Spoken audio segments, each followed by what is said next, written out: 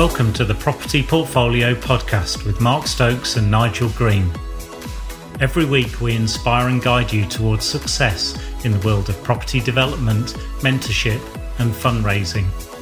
Before we jump into today's episode, a reminder to join us at equiacademy.co.uk, where you can gain free access to hundreds of videos and templates to help you on your property development journey.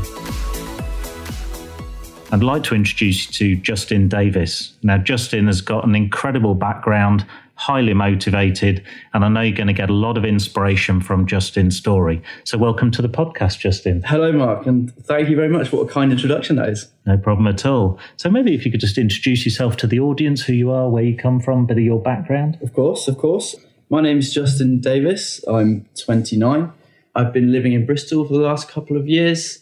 Recently became a property investor over those last couple of years as well.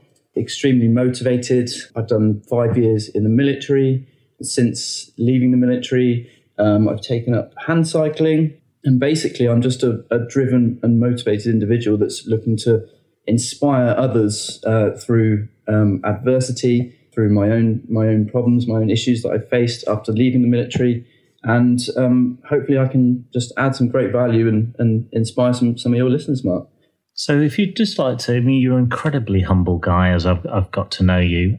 That brief introduction, let's maybe delve into a little bit of detail. So when you came out of school, college, what was your first drivers? What did you do and how did your career unfurl from there? So school, it probably wasn't the best time for me. I wasn't particularly academic. I didn't necessarily enjoy it that much. I was getting into trouble quite a bit. But there were a few subjects that looking back really stood out for me. And those being physical education, design and technology, and a little bit of history as well. And I now looking back, I really realised that those are actually quite prominent in my life now. And so after leaving school, I decided to explore the practical side, and I decided to become a bench joiner. So I studied, went to college, got an apprenticeship with a local company, and I then got qualified. And probably after doing that for about 5 years, I then decided I needed a little bit more, a little bit of a change. And I just had some drive and some ambition to push myself and grow further. And that's what led me to joining the army and really wanting to explore myself and just trying to better myself and prove to myself that I had more to offer, I suppose. Yeah. And how old were you when you decided to join the army? I was 21, I think. Yes, around that sort of time. So it's quite late for some guys that joined, because when I got in, there were guys that were like 18, so very, very young, looking back now, but at the time they seemed similar age, but yeah. What regiment did you join? I joined the Rifles, and for me, I think the tie was to prove to myself I had the ability to go on and do this kind of thing. I had to be at the tip of the spear, in inverted commas, as they say. I just felt that this was my direction. This was a bit of a calling for me at the time. And I put the blinkers on and off I went and drove towards my goal. Yeah. Fantastic. So how did your career go in the military? Maybe you could just outline some of the things you did. And yeah, of course. I loved it. I love the training. I love running about in the mud in the field and getting dirty, and just for me that was like the animal instinct inside me was being satisfied. And I started at Catterick, which is in North Yorkshire, which is the infantry training school, and did 6 month term there. In the winter in North Yorkshire is quite a challenging environment. So there's a lot of snow, there's a lot of rain, it's icy. So it's a real test and a real challenge. And once I got through the 6 months there, I progressed and got posted to Ballykinler, which is in Northern Ireland. And we weren't on the streets by any stretch of the imagination. We were just based there. 18 months or so pre-deployment training in battalion, and then off to Afghanistan. So, that was the pinnacle for me. It was what I was after, it's what I was aiming for. And it was a huge thrill to actually be realising and achieving my goal that I'd worked so hard to get to. So putting into effect all those skills you'd culminated. Yeah, I loved it. I loved it. There were some great times, some bad times, but on the average, it was really great, and it's kind of made me who I am, I guess, today. I think it's made me, it's rounded me, I guess, into the individual that I am before you. So could you share with our audience, so what happened to you in Afghanistan, and how has that started to write the next chapter of your life? Of course. And I suppose I was only there for about 2 months, and on the ground for about 2 months. And I was really enjoying being a soldier, not on exercise, running around with blank ammunition, going bang, bang, bang, and pretending to die, but being in theatre in a real war zone was something that was just something that spoke to me, and it was really special for me. We were tasked as an infantry unit as a ground holding force in an area in Nezd South in Helmand, and the Taliban were in and out of the area quite a bit. Towards the early stages of the tour, there wasn't a lot of activity, but we knew that the Taliban had infiltrated the area and essentially laid a huge amount of IEDs. And these were very, very prominent once a few people got kind of hit by them. So I unfortunately, one day on a patrol, I was at the front of the patrol, and I stood on a device, it detonated, and as a result of that, I became a double amputee pretty much instantly in a matter of split seconds. So that was the initial incident. And if I could just say that the only reason I'm here today is because of the people on the ground that gave me the life-saving treatment immediately after that incident. And I just want to say that I'm eternally grateful for those guys that saved me that day. And there's such a draw to those people now that I may not see them for a couple of years, but I could pick up the phone to them and speak to them like it was yesterday. And to me, you just don't get that outside of the military. And as you know, Mark, you've done a little bit of time yourself, and you can relate to that. And hopefully some of the listeners can as well. But it's just a really special time for me. And, now 6 years later after that, I'm just hugely grateful and inspired and motivated to just go on and push some boundaries now. It's hugely motivating when you train as a team and you forge those bonds, and as you say, those bonds last a lifetime. And the great care of our armed services personnel, I guess, put you on the start of what must have been a very challenging period of recovery. Maybe even the first few days, weeks were, and maybe still are, a bit of a blur, I think. It's just such a hard thing to explain, but going from being on patrol, and an explosion happens so quickly that your brain really doesn't have a chance to catch up with what's happened and the reality of what's happened for a good few seconds, maybe even up to 10 seconds. You don't really know what's happened. You're a little bit, I was incapacitated. I was aware of what was going on. But all I could hear was like a gong in my ear. It was just continuous ringing. I could see people's mouths moving, but I wasn't hearing what they were saying. And then I just felt an incredible sense of broken bones. And I've never broken bones before, but I realized what this felt like at the time. And I looked down and I was like, oh, that's not good. That's not good. So one leg was kind of hanging off, and the other one was gone completely. And going from that patrol to then obviously jumping on the helicopter or getting casevaced onto the helicopter and taken back to Bastion. On that journey, you're knocked out, so you're put to sleep. So they can obviously administer any fluids, any bloods, to make sure you get out of theatre and into Bastion, into hospital, alive within the golden hour. So from going from that patrol, perfectly unaware that anything is about to happen, to then waking up in the UK almost 48 hours later was a bit of a shock. So from going from Afghanistan on patrol to 4 white walls and a ceiling and lying there and wondering what's going on, that was quite a shocking time for me. And once I'd kind of realised what had happened and got over the initial kind of incident and registered it in my mind and adjusted to it and worked out my injuries and the extent of them, after 7 days in intensive care, I was ready to be on the ward upstairs in hospital. And me and another guy were racing around in wheelchairs probably a few days later. So causing all kinds of havoc for the hospital staff. And that's just the military mindset. And how we get through these things is just with dark humor. It could always have been worse. And there are guys in the hospital at the same time as me with far worse injuries. So I was just happy to be able to talk, able to see, able to hear. I might not be able to walk for a while, but I could do everything else. And I was just eternally grateful for that. Yeah, and some challenging times, but it's a part of that that's kind of forged me into this individual I am now. Just eternally grateful for it. What's struck me since I've got to know you is your incredible humility. I guess what the military has instilled in you, that as you mentioned, the humour and your absolute requirement not to want any sympathy. You maybe you could just explain for those who haven't been in the military how you get your head around that. Absolutely. I think, do you know what? I honestly think that it kind of stems back to a few individuals within the company of soldiers that I was in.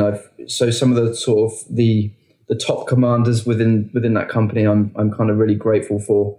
They inspired me just to be the best soldier that I could be, and you just didn't want to upset them because they had so much experience, so much more experience than me, and I was really just a young pup compared to these guys.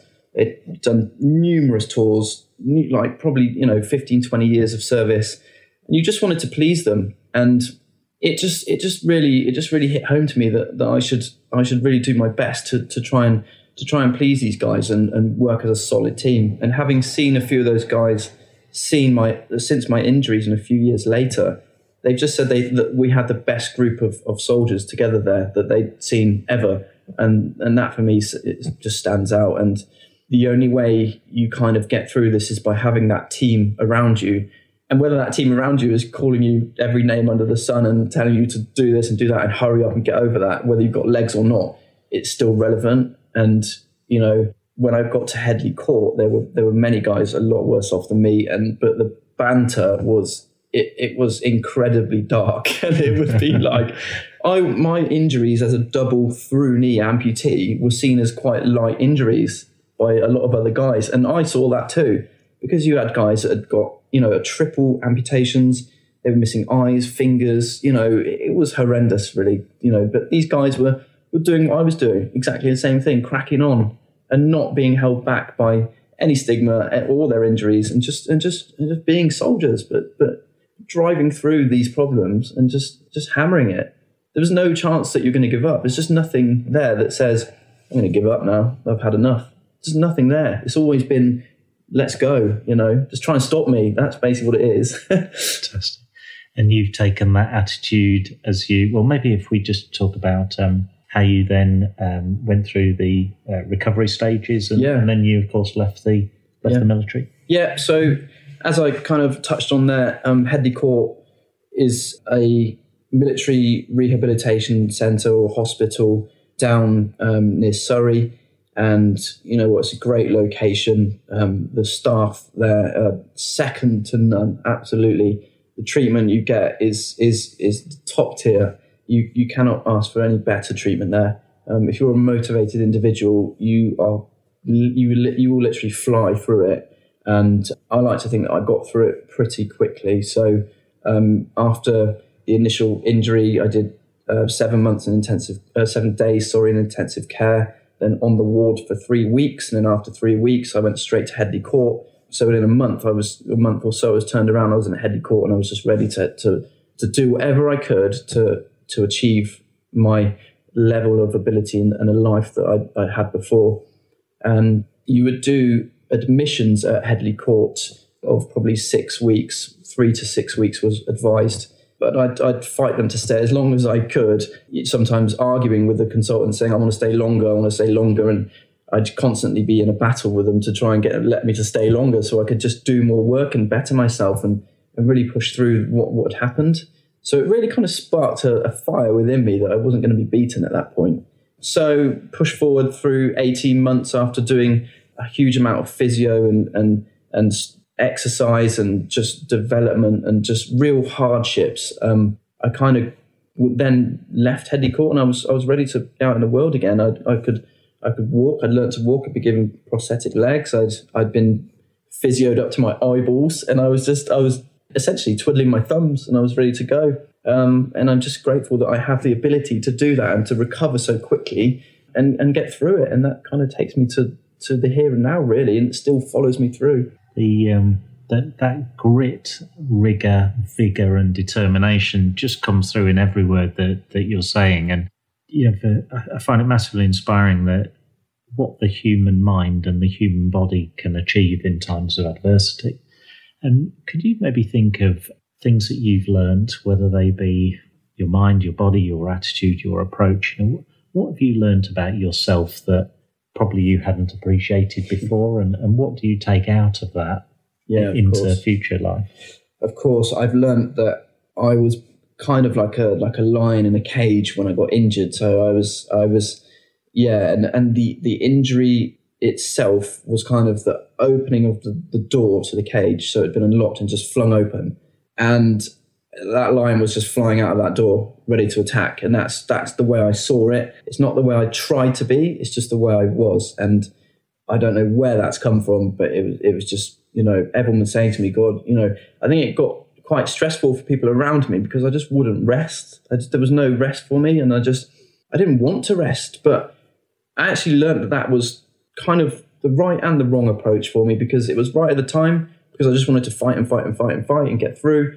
But it was wrong in the sense that it was really detrimental to myself, because I was actually kind of beating myself up quite a bit. So I was, physically and mentally, I was really so driven that it was quite detrimental at times, because I kind of reached a level of burnout, and not just like, I can't really be bothered to do this today, but it was a real downward spike that it was just, I just reached this point where I was like, wow, I've really hammered myself for 2 years, and I reached quite a bit of a low point actually. And looking back, that was probably the lowest point. It was 2 years after my initial injury.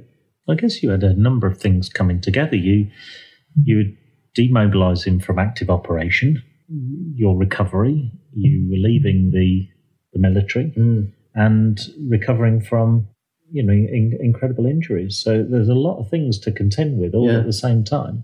Yeah, and do you know what? I'm looking back. I was actually lost. I was actually very lost, and a lot of guys experience the same thing. And it's a very common trend with guys leaving service that doesn't seem to matter how many years you've done or what experience you've got.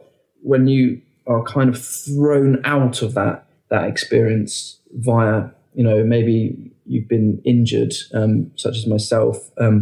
You're not choosing to leave, and it's something you love and you really, really hold close to you, and you've trained and worked so hard for, to be flung out of that and no way back into it is really quite detrimental to some guys, and they really struggle with that. And it's the comradeship, and it's just being around the blokes, someone to call you every name under the sun, an idiot, or why are you not doing that, or just someone there to grip you, as we say in the military.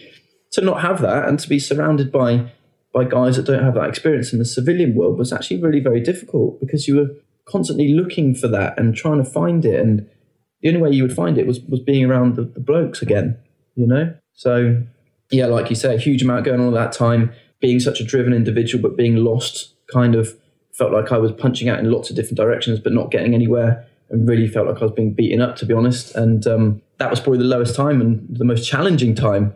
But to then look back and notice that I've got through that and smashed through it. I didn't claim to have any PTSD symptoms or anything like that. I just felt low, just felt like I wanted to achieve and I couldn't. I was being held back a little bit by my injuries as well, recovery times for certain operations and stuff. So I just felt very, very annoyed at the time. And like you say, it was just a lot of stuff going on. But you don't realise that at the time. You only realise it now when you look back and you really analyse it and go, actually, that was happening, So that personal resolve and that grit and determination that took you out of that one of that low points, the low point there. Where did you decide to take your life, and what were the triggers and interests? God, it's a really difficult question for me, that, but it's hard to pinpoint it. I don't want to repeat myself, being, how driven I am, but I think it kind of stemmed from sports and physical activity and finding activities that I could actually compete in and actually physically do, take part in. I wasn't gonna run for any period of time, after that. So I had to find something else, and I actually went. So in between my admissions at Headley Court, I had to take 3 weeks off at a time. So I do 6 weeks on, 3 weeks off, 6 weeks on, 3 weeks off. And during those 3 weeks off, I would go to Tedworth House, which is a fantastic location, and it's a massive old, I'm not sure which era, but it's a huge manor house.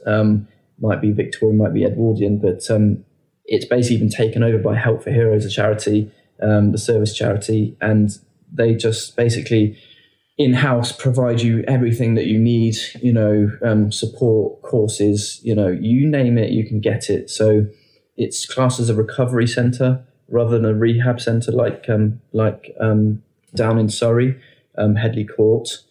So I went to Tedworth House, and I just found that I could jump on a hand bike, and I'd never seen a hand bike before in my life. And so it's much like a normal bicycle, but you power it with your arms and your hands. And the guys there took me out on that, and it was a big cumbersome thing, much different to the one I've got today. So it was a lot heavier, a lot more difficult. The gear ratios were a lot harder to use, and everything about it was just difficult. But I went out on this for a ride with some guys, and one of the guys there was like, "Do you know what? You look pretty strong on that. You look pretty decent, and maybe we found something that you can get involved in, a sport maybe for you." And I was like, "Yeah, kind of like just took it and didn't do anything about it for a while, but realised that as I kind of cycled more and more, I realised I was getting a release of any stress, any anxiety, anything at all that was holding me down or holding me back was being released instantly just by this being able to go out and ride and being out in the fresh air and not being cooped up and being able to really hurt myself physically out on the bike was great for me. It was a great release, and like giving yourself a good bee sting. Exactly that. Exactly that. Just absolutely thrashing myself, and it just felt wonderful to be able to do that. And I guess I've kind of picked that up a little bit more in the last sort of 6 months now, and looking to progress with the hand cycling a little bit further. So it's fair to say you're rather good at hand cycling. I'm okay. I don't like to label myself that, but quite a few people have said, look, you should really look to take this a bit more seriously. You could start competing competitively, at a decent, if not top level. And it's something that's kind of strikes a chord with me. And if I can tie in my ability and my drive, if I can tie that into a sport and get it all working together, I feel like my enjoyment for being in pain whilst on the bike can probably become quite a positive thing, and we can potentially push on and do some racing and some competing, maybe push into Europe, next year, and then ultimately, if we can nail it and stay committed, then I'll be aiming for 2020 in Tokyo. So wow. Yeah. Wow. Couple of years to go, and maybe we can do it. So let's have a look. And from what I've grown to know and be inspired about you, your goals tend not to be small. It's not about how to do a fun ride every few days, to conquer and challenge and compete at the highest levels in Europe and wow, Tokyo 2020. That's going to take a serious amount of preparation, but I have a feeling you've got the plan starting to come together. How are you approaching that? It is. Do you know what it is? And I've kind of kept quiet about this for a while because I don't like to be public about something and then not be able to go through with it and complete it. So I have been kind of preparing behind the scenes. I've been working quite hard on the bike, just been getting out and just thrashing myself and most of all enjoying it at the same time. There was a period where I wasn't enjoying it. But now I've really started to enjoy it. There's a few things I need to put into place to kind of get the best out of myself yet. But yeah, I can see that in my mind, subconsciously, I'm preparing for it. So I'm kind of feeling good about it. Brilliant.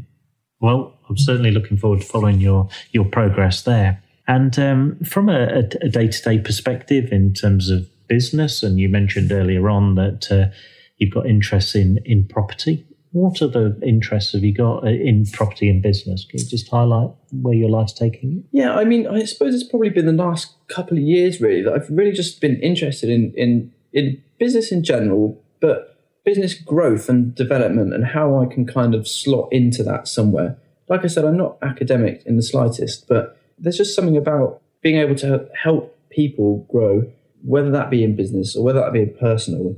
It's just something that really shouts to me, and I'm really looking to try and find a direction, or I'm kind of being guided in that kind of, into that direction.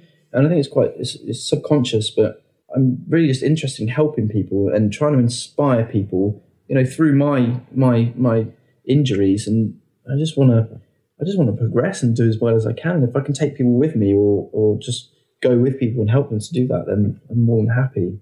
And I guess the entrepreneurial side kind of comes from getting injured. You're kind of giving a lump of compensation money. And I was watching guys in a similar position to myself kind of go out and, just throwing the money away, essentially going out drinking and doing whatever else, and just vast sums of money were disappearing in these episodes. And I kind of worked out that wasn't the best way to go. So I knew that I had to invest my money, and I wanted to see it grow, but, not for the fact that I want a huge sum of money, but the fact that I've seen what other people can do with their money and they can help other people with it. So I'd love to be able to grow some capital and just be able to use it to help other people. I don't know which direction that's going to take me and how I'm going to get there, but something's going to come round. And yeah. And I kind of see property as a good way to generate capital to do that. There's so many different facets within property itself. I've got a couple of buy-to-lets myself, and a place in Bristol and a couple of places in Bournemouth as well. And, it's a good income producing asset. And like I say, assets are going to provide me with some sums of capital that I can help other people achieve stuff with. That's my aim. And very selfless to be thinking of others. And from the moment I remember when we were talking beforehand, when you were on patrol in Afghan, you referred to how your conscience was pleased that it was you and not somebody else as you were leading the patrol. You always thinking of others, that team ethic of military ethos is still following you and driving you forward. Yeah, just as you touched on that point there, it's so prominent for me. But being at the front of the patrols is dangerous. It is a dangerous spot. It goes without saying. But if I'd have stepped over that device and someone else behind me stepped on it, I don't think I could live with that. I honestly don't. I just wouldn't know where to put myself, and I don't think I'd be in this position I am today of being, so positive and so mentally happy, I suppose, and content, I guess. So yeah, for me, that just sends shivers down my spine. If it was someone behind me, I couldn't live with that, I don't think.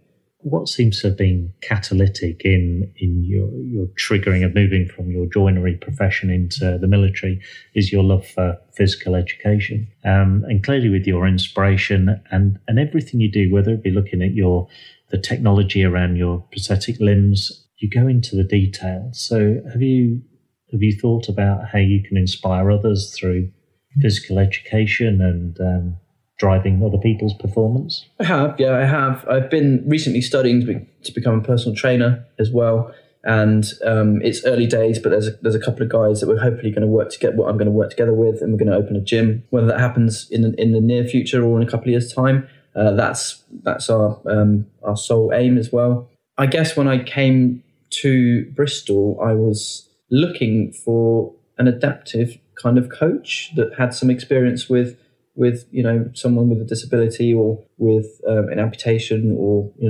however they've been injured. I was looking for someone really that could support me and push me in direction, and I couldn't find it. I was contacting lots of gyms, lots of individuals, and saying, look, this is who I am, this is what I've got 2 prosthetic legs, is there have you got any experience, can you help me? And I was getting a lot of I don't really, I've never seen this before, never worked with this before. I'd love to give it a go, but I don't have the experience. So for me, that wasn't really what I was after, So I found that through kind of trial and error and looking vastly across the city that I couldn't really find that. So I thought, well, if this is the problem in Bristol, then surely this is a problem, across the board and, across nationally, if not internationally, that there just aren't that many adaptive style coaches out there.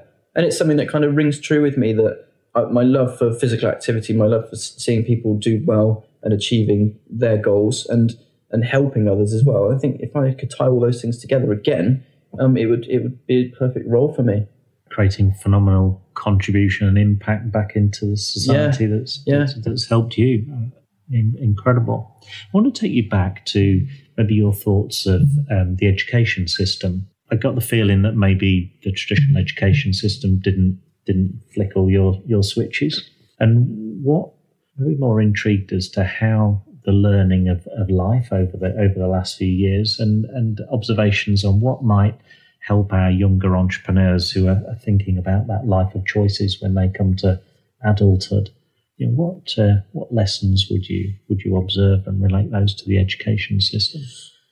Now that is a very difficult question, but for me, like I said, I was not academic. I didn't enjoy school. I was in trouble quite a bit, to be honest. And I'm not entirely sure of the reasoning behind that. I'm not, I don't know why that was, but I just didn't enjoy the environment. It's not from an authoritative point of view, because going into the military is extremely authoritative. So yeah, just something that didn't flick a switch for me. But I guess I can say that I've learned that going to or through the desired route of school and then to university, so sometimes doesn't work out for everyone. And I've got many friends that didn't go to uni. I've got many friends that did go to uni, and your life is going to take you on a journey, and it's going to go in a direction that you desire it to, or maybe not, is the case, as the case may be. But the education system for me, it didn't really play any part in my journey so far, if I'm honest. It's all been post school, post college. It's kind of been the military for me that has pushed me in this direction, and essentially the injury that I received has pushed me. So yeah, it's a bit of a difficult one for me, that. Yeah. Well, many people who are listening, I'm sure can resonate. We all have issues in our life. We all have adversity. It might be mental health. It might be physical health. It could be divorce. It could be many issues. But I think you're an incredible testament to, if the mindset is there and the determination there, and longer term goals seem to have been a key part. It would be interesting if you look back whether your target would be to be in Tokyo in 2020 if you'd not gone through some adversity. Yeah, I was only speaking to a friend a couple of days ago, and I was saying I have no idea where I'd be if I didn't get injured that day. I honestly don't. I have no. I was trying to look back and think, what would I have done? Would I have still been in the military? Would I have got out of the military? Would I be so, business minded? Would I be so growth and development, minded? And I don't know if I would be. And I'm trying to trace it back to where my drive and my ambitious nature has come from, and I just can't find it within my immediate family. Yeah, so it's the mindset for me has been an incredible tool. I know I've had the ability to push through adversity, but I think education post-injury was also important. So, constantly listening to podcasts, constantly looking at other individuals that you see in a top level position. If you want to be like them, then have a look at what they're doing and try and mimic that. Long-term goals are essential. I have no idea if I would have pushed towards a Paralympic dream, or an Olympic dream. I have no idea. I really don't. I think it just resonates the importance of that long-term goal. There'll be noise along the way, sometimes a high degree of noise, sometimes low degree, but keep that North Star. Very much so, very much so. And you're right. There is, you can have the destination in front of you, and if you really want it, you're going to get it no matter what. So it's really a case of asking yourself, do I really want this? Can I commit to this? What are the timescales? How do I get to that long-term goal? Do I break it down into this period of time, this period of time? What happens if this happens? How do I counteract that? So there's, all these things have been going through my head for the last couple of years with regards to my own recovery, and also, pushing towards those, those other goals of potentially Tokyo and succeeding at that level. For me, it's about breaking it down into those small month by month, quarterly periods and hitting your targets and making sure you do, and then pushing and building on top of that and continuing your growth. Yeah. And during that period of time, I'm thinking back to your reference to the NCOs and officers who you looked up to had vast experience. So maybe not using the word mentoring at that time, but have mentors been quite inspirational to you over the years? And I think yes, they have, and I'm not sure whether that's been one-to-one mentorship, sitting across the other side of the table from someone being directly mentored, or mentored from afar, like watching people do what they do, and whether that's on the internet, whether it's on, on TV, on, documentaries, whichever kind of avenue you go down to absorb that information, it's all there. And I found that, yes, it doesn't have to be someone sat right next to you to be a mentor. You can tap into this, now we have the internet, you can tap into this anywhere you are in the world. Just whip out your phone and you can see inspiring stuff going on all around the world at the touch of a button. And it's incredible, And I think they've had a real influence on me. It's hard to pinpoint them, but I just, I kind of dip in and out of stuff, and things I find inspiring, I work on and I grow towards, and I just want to develop more and further. I was looking at your profile on Facebook, if you don't mind me saying, and you really do like to push the boundaries, don't you? Like after what you've been through, including leaping out of perfectly good aeroplanes. Yeah, I know. And we had the conversation the first time we met, actually, didn't we, Mark, about doing some skydiving, some free fall. And I'm not sure what drove me towards it. I have no idea. Probably saw something on the internet and thought, that looks cool. I'm going to give that a go. The internet seems to be a driving catalyst for me at the minute, so got me into the army, watching videos on that. And now it's pushed me into skydiving and jumping. And the first couple of years, I really got into it, and I was going probably 3 times a week. It was kind of my life for a couple of years.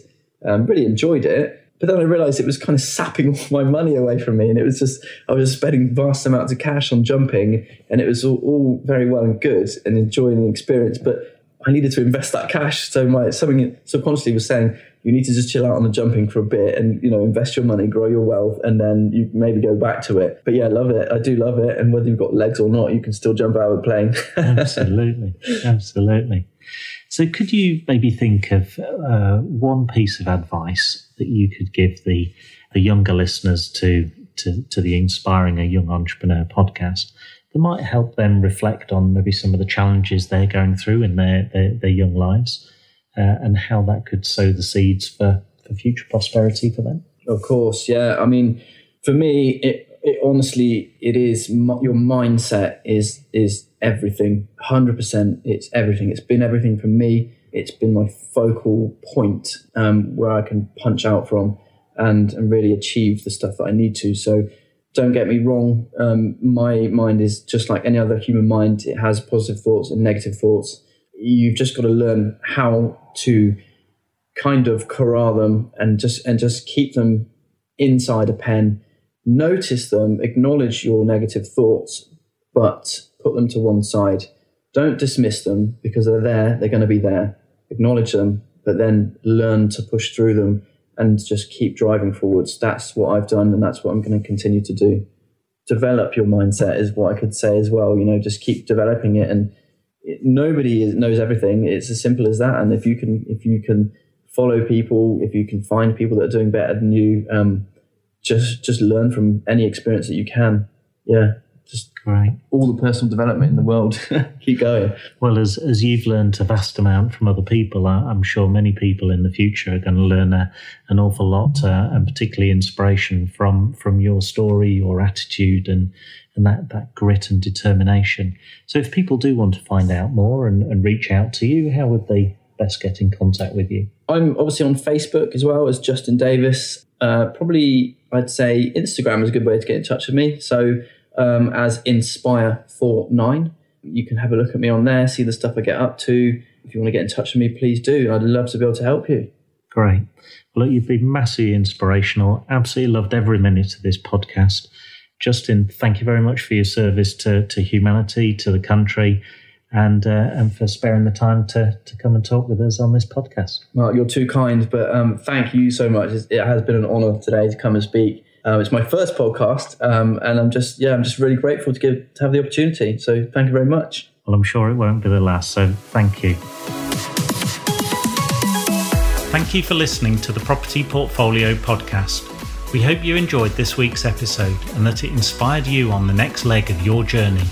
If you've got any questions or comments, why not reach out to us at our Facebook page, Equa Academy.